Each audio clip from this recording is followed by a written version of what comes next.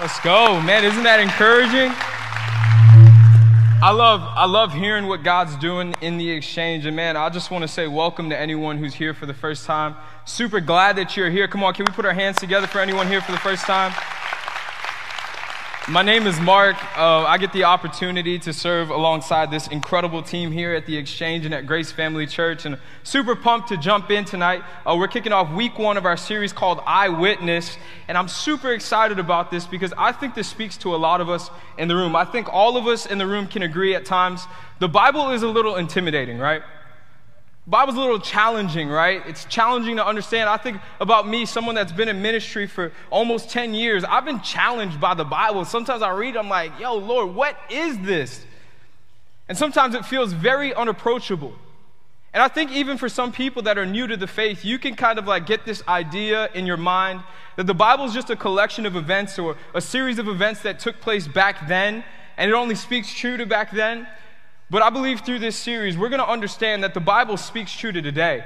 It speaks true to today, where we are, where we find ourselves. And I think that we'll be able to see there is real life, real-time application if we lean into God's word. And that's exactly what we're going to be doing. We're going to look at 4 gospels, the 4 gospel accounts. When I say that, that's the first 4 books in the New Testament.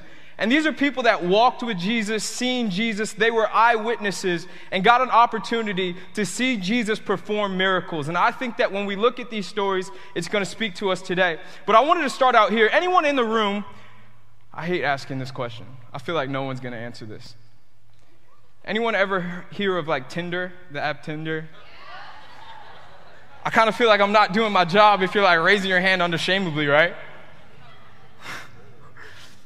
I remember when I was in college, I was not a user of Tinder, but one of my roommates, one of my great friends, he was, and he would use Tinder from time to time, not even time to time, like that was his most used app in his phone. Some of y'all are like, oh my gosh, like that's probably yours too. Anyways.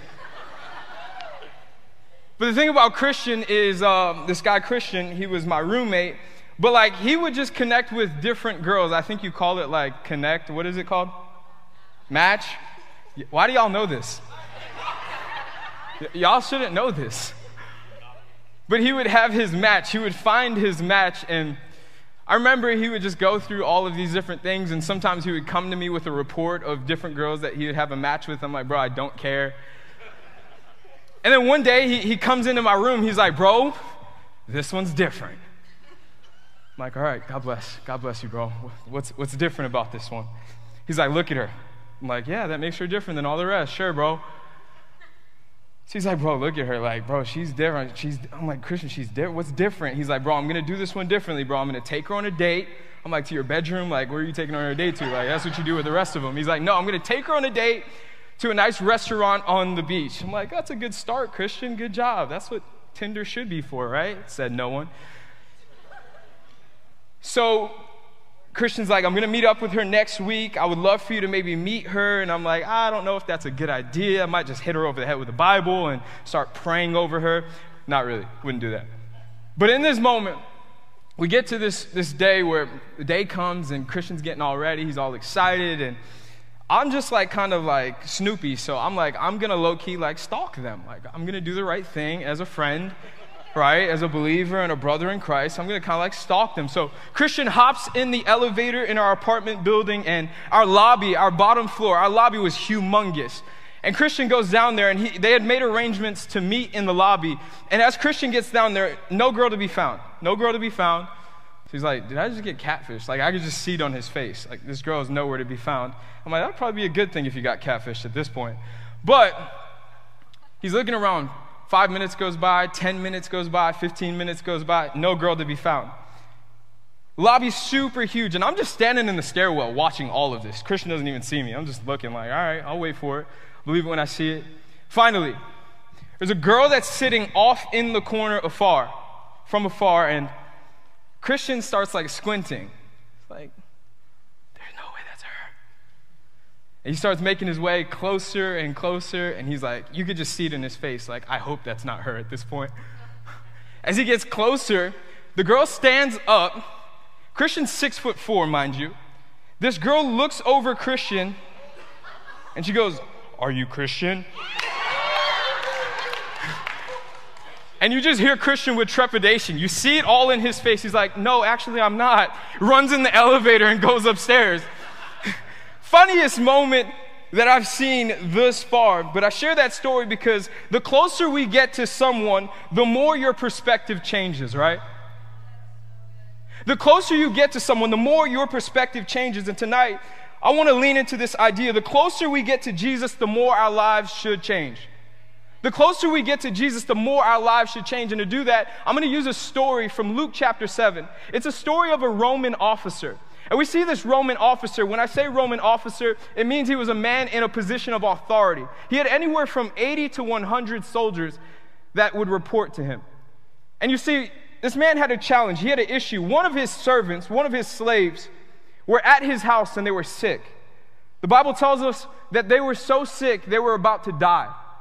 And this Roman soldier, this Roman officer, he knows there's only one person that can heal his servant. And this is when Jesus, he just started his ministry in a city called Capernaum, which was a little far off. So in this moment, what he does, he doesn't go. The Roman officer doesn't go to Capernaum. What he does, he sends a group of people over to this city. He tells them, hey, I need you to get this man Jesus and have him come back to my house to heal my servant. So these men, they set out, they go to this city. The Bible tells us they were Jewish elders. They were Jewish men of faith. So they go to Jesus. They start begging and pleading with Jesus. Jesus, can you please just come to our officer's house? He is a man of noble character. He deserves this. His servant is sick. He's about to die. He needs you right now. So the Bible picks up in verse 6. It says this in Luke chapter 7, verse 6. So Jesus went with them. But just before they arrived at the house, the officer sent some friends to say, Lord, don't trouble yourself by coming to my home, for I am not worthy of such an honor. I'm not even worthy to come and meet you. Just say the word from where you are, and my servant will be healed. Verse 8, I know this because I am under the authority of my superior officers, and I have authority over my soldiers. I know this is a lot, bear with me. I only need to say, go, and they go. Or come, and they come. And if I say to my slaves, do this, they do it. Verse 9, when Jesus heard this, he was amazed. Turning to the crowd that was following him, he said, I tell you, I haven't seen faith like this in all of Israel. Verse 10, and when the officer's friends returned to the house, they found the slave completely healed. Probably just kick it back a little bit. About 10, maybe 12 years ago, if you knew me, you would probably just call me a jock. You would call me arrogant. You would call me just like prideful, maybe. I talk about it all the time, and I want to be honest. I was pretty full of myself. I was a pretty decent football player. I was pretty good. I was kind of in a good position, I guess, and I had a couple Division I offers and stuff. I knew things were going good for me, but people would call me self-absorbed. And I think about it now, fast forward 10 or 12 years later, I meet with people that I went to high school with, especially people at the Exchange. Some of you know me from high school, and you'd be like, yo, Mark's a pastor? Man, God can save anyone. The truth of it is exactly that. God can really save anyone, but people wouldn't really know this. I actually grew up in the church. I knew Jesus, but I was never really actively pursuing a relationship with him. How many of you know you can know Jesus, but that doesn't mean you're pursuing him, right? So I knew Jesus. I grew up in the church, but I wasn't actively having a relationship with Jesus. And many people that do know me, they know, Mark lived for a good time. One word for Mark, that boy was a savage. He was wilding. He was always on the scene, life of the party. That boy was crazy. I wasn't really that bad, but yeah, God saved me. Anyways. See, the truth of it is, I was always looking for a good time. I think, though, for Christians, for many believers, many people that call themselves followers of Jesus, when we make this decision to accept Jesus into our heart, we're challenged by giving up the good time. We're challenged by saying, I'm going to get rid of the old and I'm going to walk into the new. I want us to understand the good time isn't what God created you for. In fact, the good time is actually what keeps you from walking in God, all that God has created you for. I want us to understand that today because this message is really all about heart transformation. I want us to understand God didn't create you to pursue your own desires. He didn't create you for a good time. No, God created you to strive for more of him. He didn't call you to pursue a good time. He called you to strive to be more like him. We call that by pursuing godliness, pursuing holiness. And I want us to get that in our hearts today, because as we jump in, I believe God is waiting for a group of people who will commit to leaving behind good and start striving for God. I think that's what God is waiting for, a group of people that are committed to leaving behind good and committed to striving toward God. And we see this in Luke chapter 10 through this Roman officer. His dying servant is at his house. I want you to follow and track with me in this story. He has this servant who is dying at his house.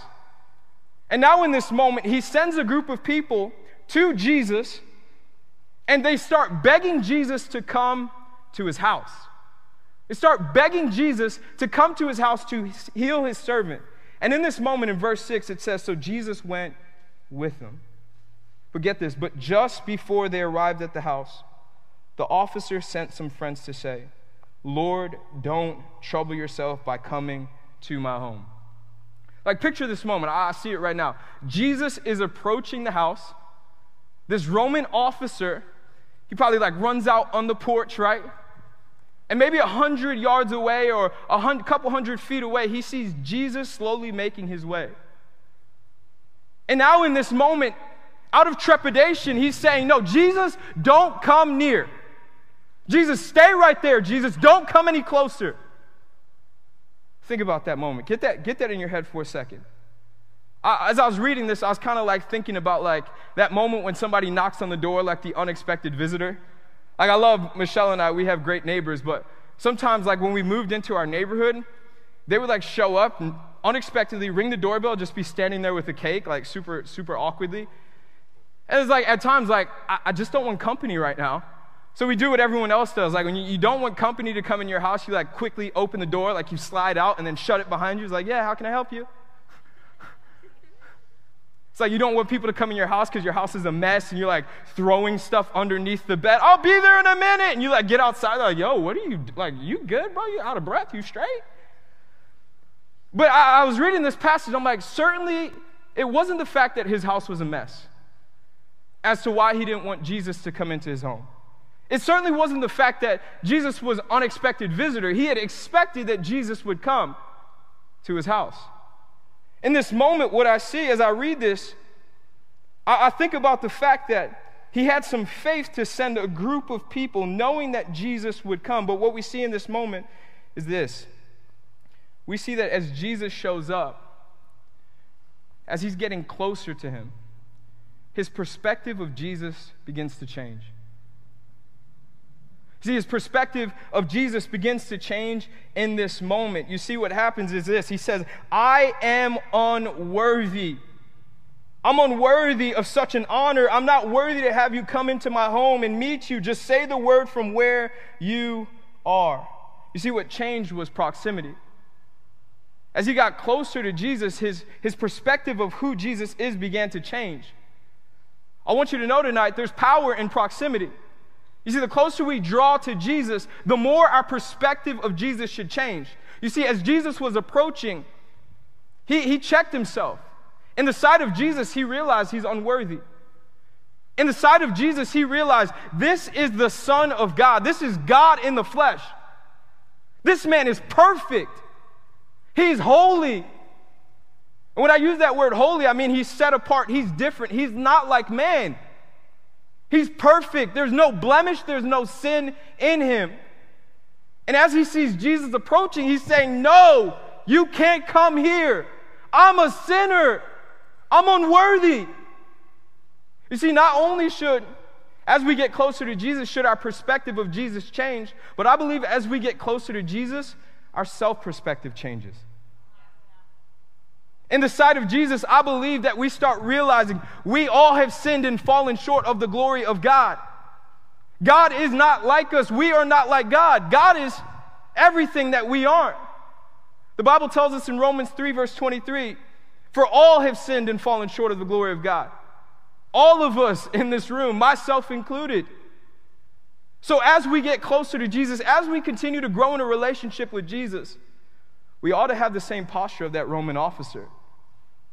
We ought to understand and believe that this is a holy, perfect, and precious God.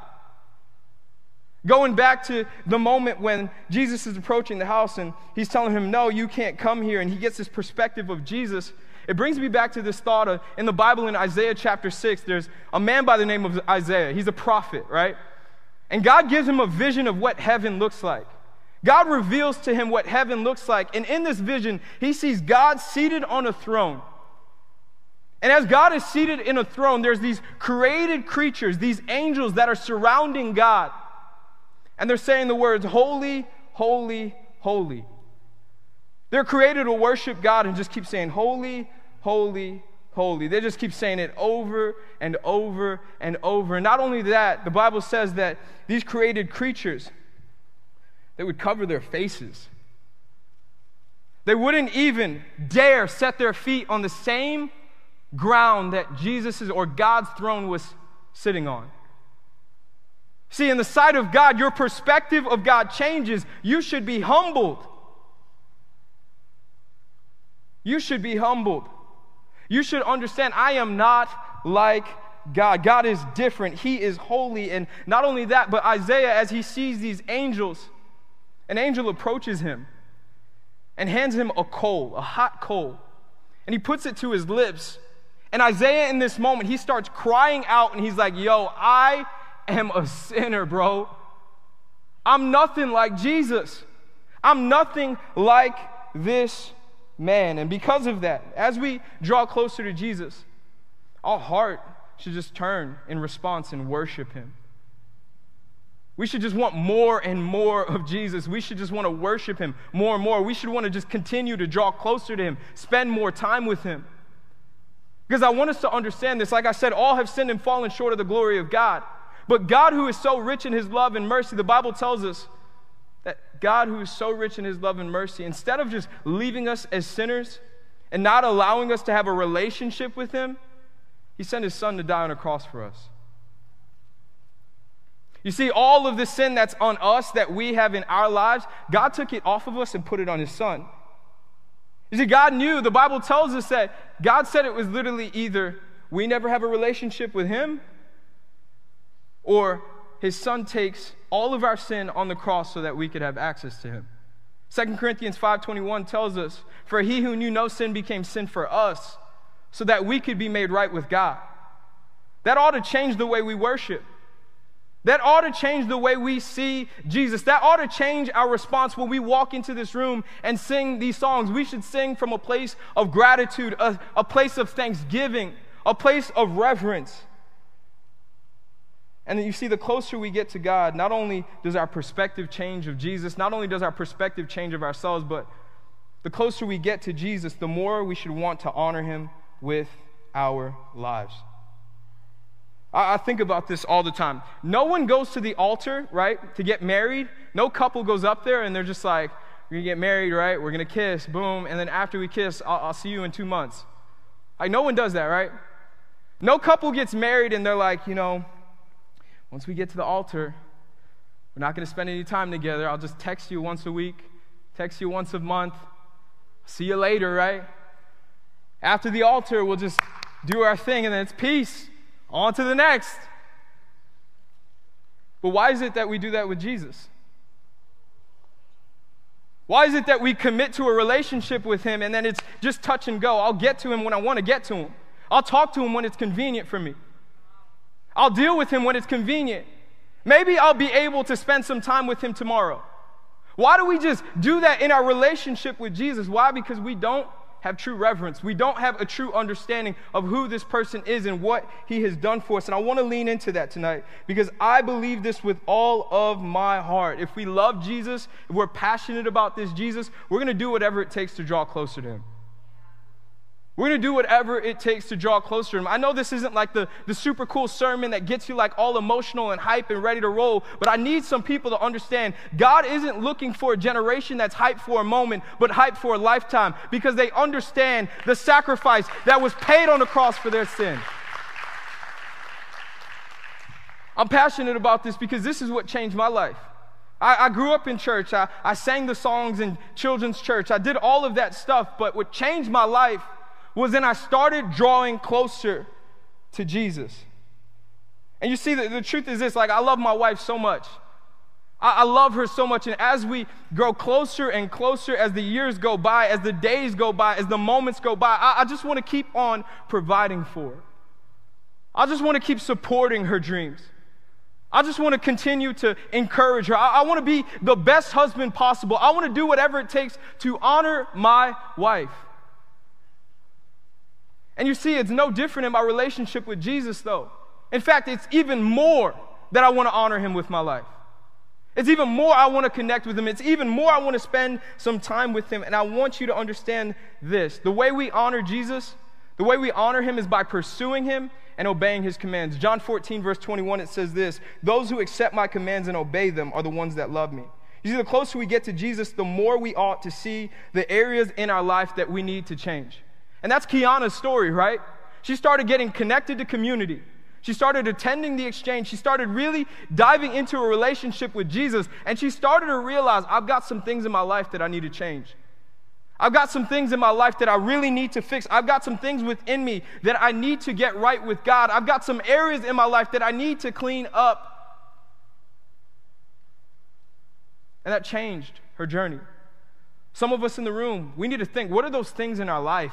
What is that thing in my life that's keeping me from wholeheartedly pursuing Jesus? And the truth of it is this. I'm going to use a really big word. It's called sanctification. This is a word that we use in the Christian faith. It's a process where you become more like Jesus.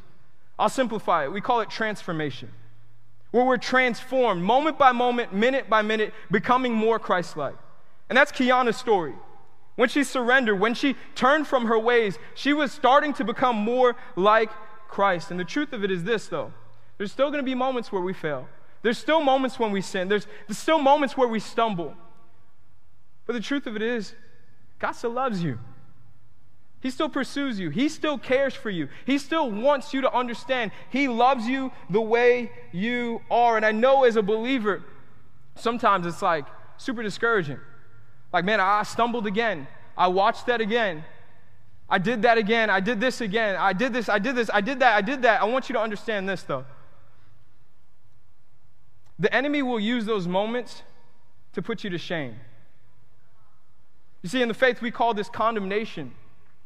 The enemy wants you to feel like you're condemned, like God just banished you and pushed you away once you sinned. But the truth of it is this: condemnation is used to shame you. What we call in the Christian faith is conviction. Conviction is used to shape you and to change you.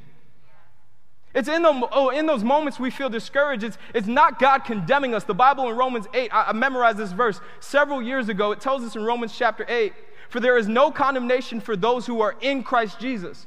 But through Christ Jesus, the law of the Spirit that gives life has set you free from the law of sin and death."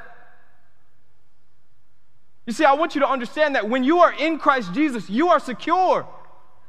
God doesn't banish you. He doesn't push you to the side.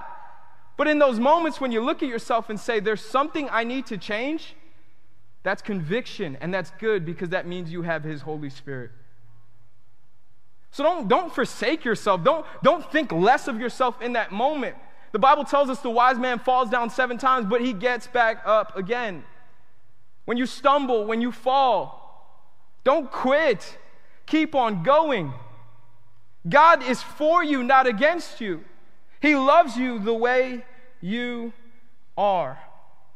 But I need you to understand, some of you, you've got to deal with the issue head on. Some of you have been holding on to a relationship with someone that you should have let go long ago. Some of you in the room are convinced if on Friday or Saturday I just go to this space and I don't do this or I don't do that, I'll be okay. But when you get to that space, one drink turns into one too many.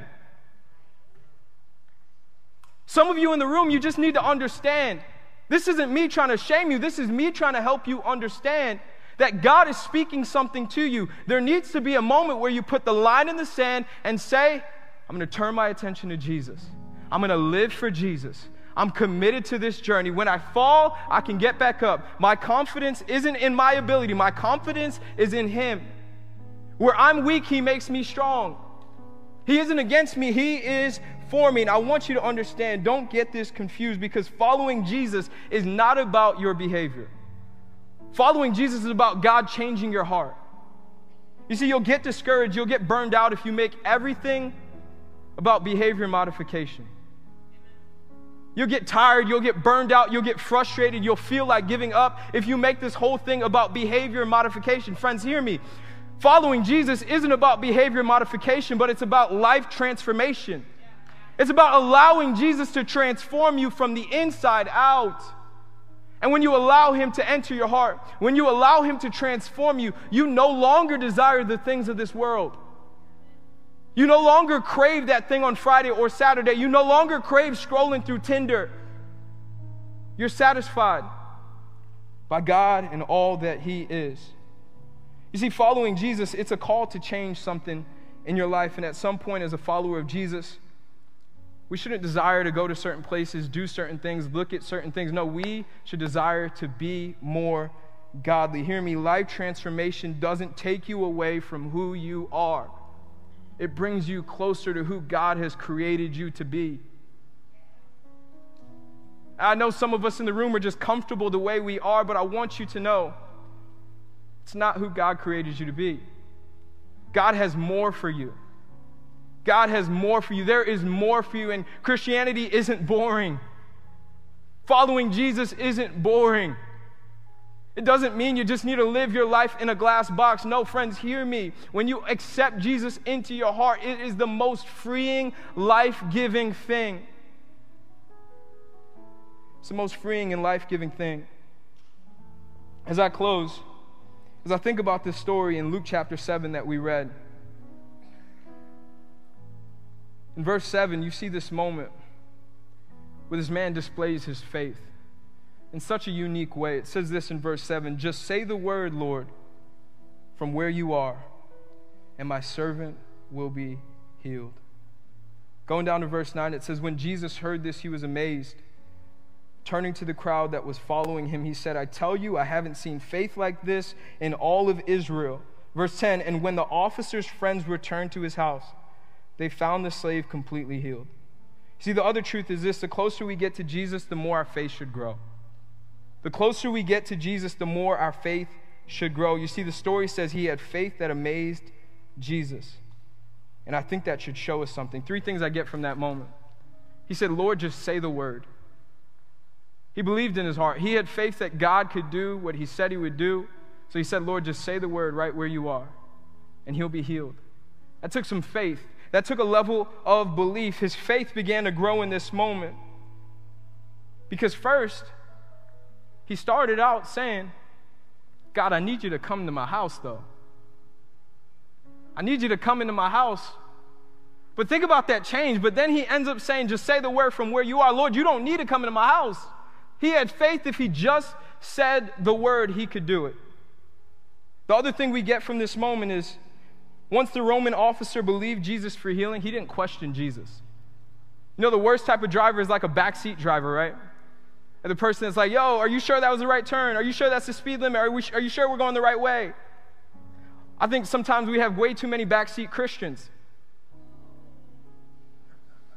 I think some of us are always saying like, "Yo, Jesus, are you sure? Jesus, are you sure you're going to do it? Jesus, but what about this? Jesus, should we be going this way? Jesus, why are you doing this? Jesus, why that?" And he's saying, but if you just had a little faith, if you just believed in me, if you just pressed into me in those moments of the disarray and the despair, if you just drew closer to me, I'll show you.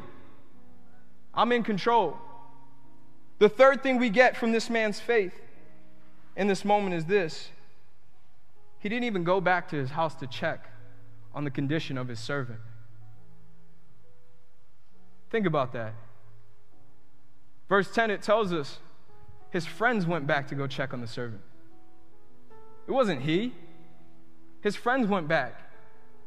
I think that should speak to some of us in the room today. Some of you have been believing God to restore your family. Some of you have been believing God to heal a loved one. Some of you have been believing God for a promotion. Some of you in the room have been believing God for freedom from an addiction, freedom from a struggle. But if you just pressed in and moved with faith, I believe if God said it, he would do it. You don't got to question God. You don't got to be the backseat Christian. No, if he said it, he will do it. don't put a question mark around your Christianity. I think sometimes today we see so many people fall out the faith because they hit a little rough spot in their journey. They hit a little rough spot in their faith journey, and they start thinking, God, are you in this? And I want to be real, though, because Exchange, I believe this. That happens most often to your Tuesday night and Sunday morning Christians. You see, Christianity isn't just, I'm going to show up to church on Tuesday and go maybe on Saturday or Sunday at Grace Family, and then things are going to be good. This is each and every day I'm going to commit to drawing closer to Jesus. I'm going to spend some time with Jesus. And I think God is tired of a generation who wants to be spoon-fed by a pastor or a preacher.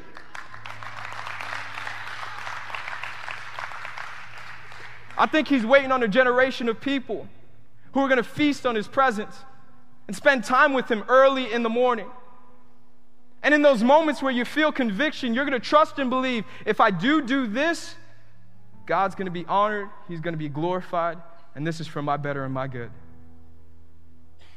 But we can't be a group of people that think just Tuesdays and Sundays or Saturday, it's enough. No, each and every day you need to carve out space in your day to pursue Jesus. As I close, I want to give us 3 practical steps to do that, to draw closer to Jesus. Number 1 is this. We got to get rid of the things that pull us away from Jesus. We got to get rid of those relationships, those habits that we may have, those spaces and places that we may go to. We got to get rid of those people that pressure us or the negative influences that we have in our life. We need to get rid of those things. The Bible tells us in Hebrews chapter 4, get rid of anything that deeply entangles you and causes you to sin. If we're going to draw closer to Jesus, we got to get rid of those things. Number 2 is this. We need to start reading God's Word. It's really simple. We got to start reading God's Word. I wonder, if I went to your house, what would be the most dusty item in your house? I sure hope it's not your Bible. Like, are you picking up your Bible each and every day and saying, I'm going to spend some time with the Lord. I'm going to commit to reading some scriptures. We've got to have an active relationship with God, and the way we do that is by reading God's Word, by praying, by spending time with Him. We got to start reading God's Word. And maybe for you, you're new to the faith. I want to encourage you, ask your small group leader, hey, what's a good place to get started in the Bible? Ask him for a Bible plan. I'll tell you this, it's great to start in the book of John. It's a great place to start in the book of John.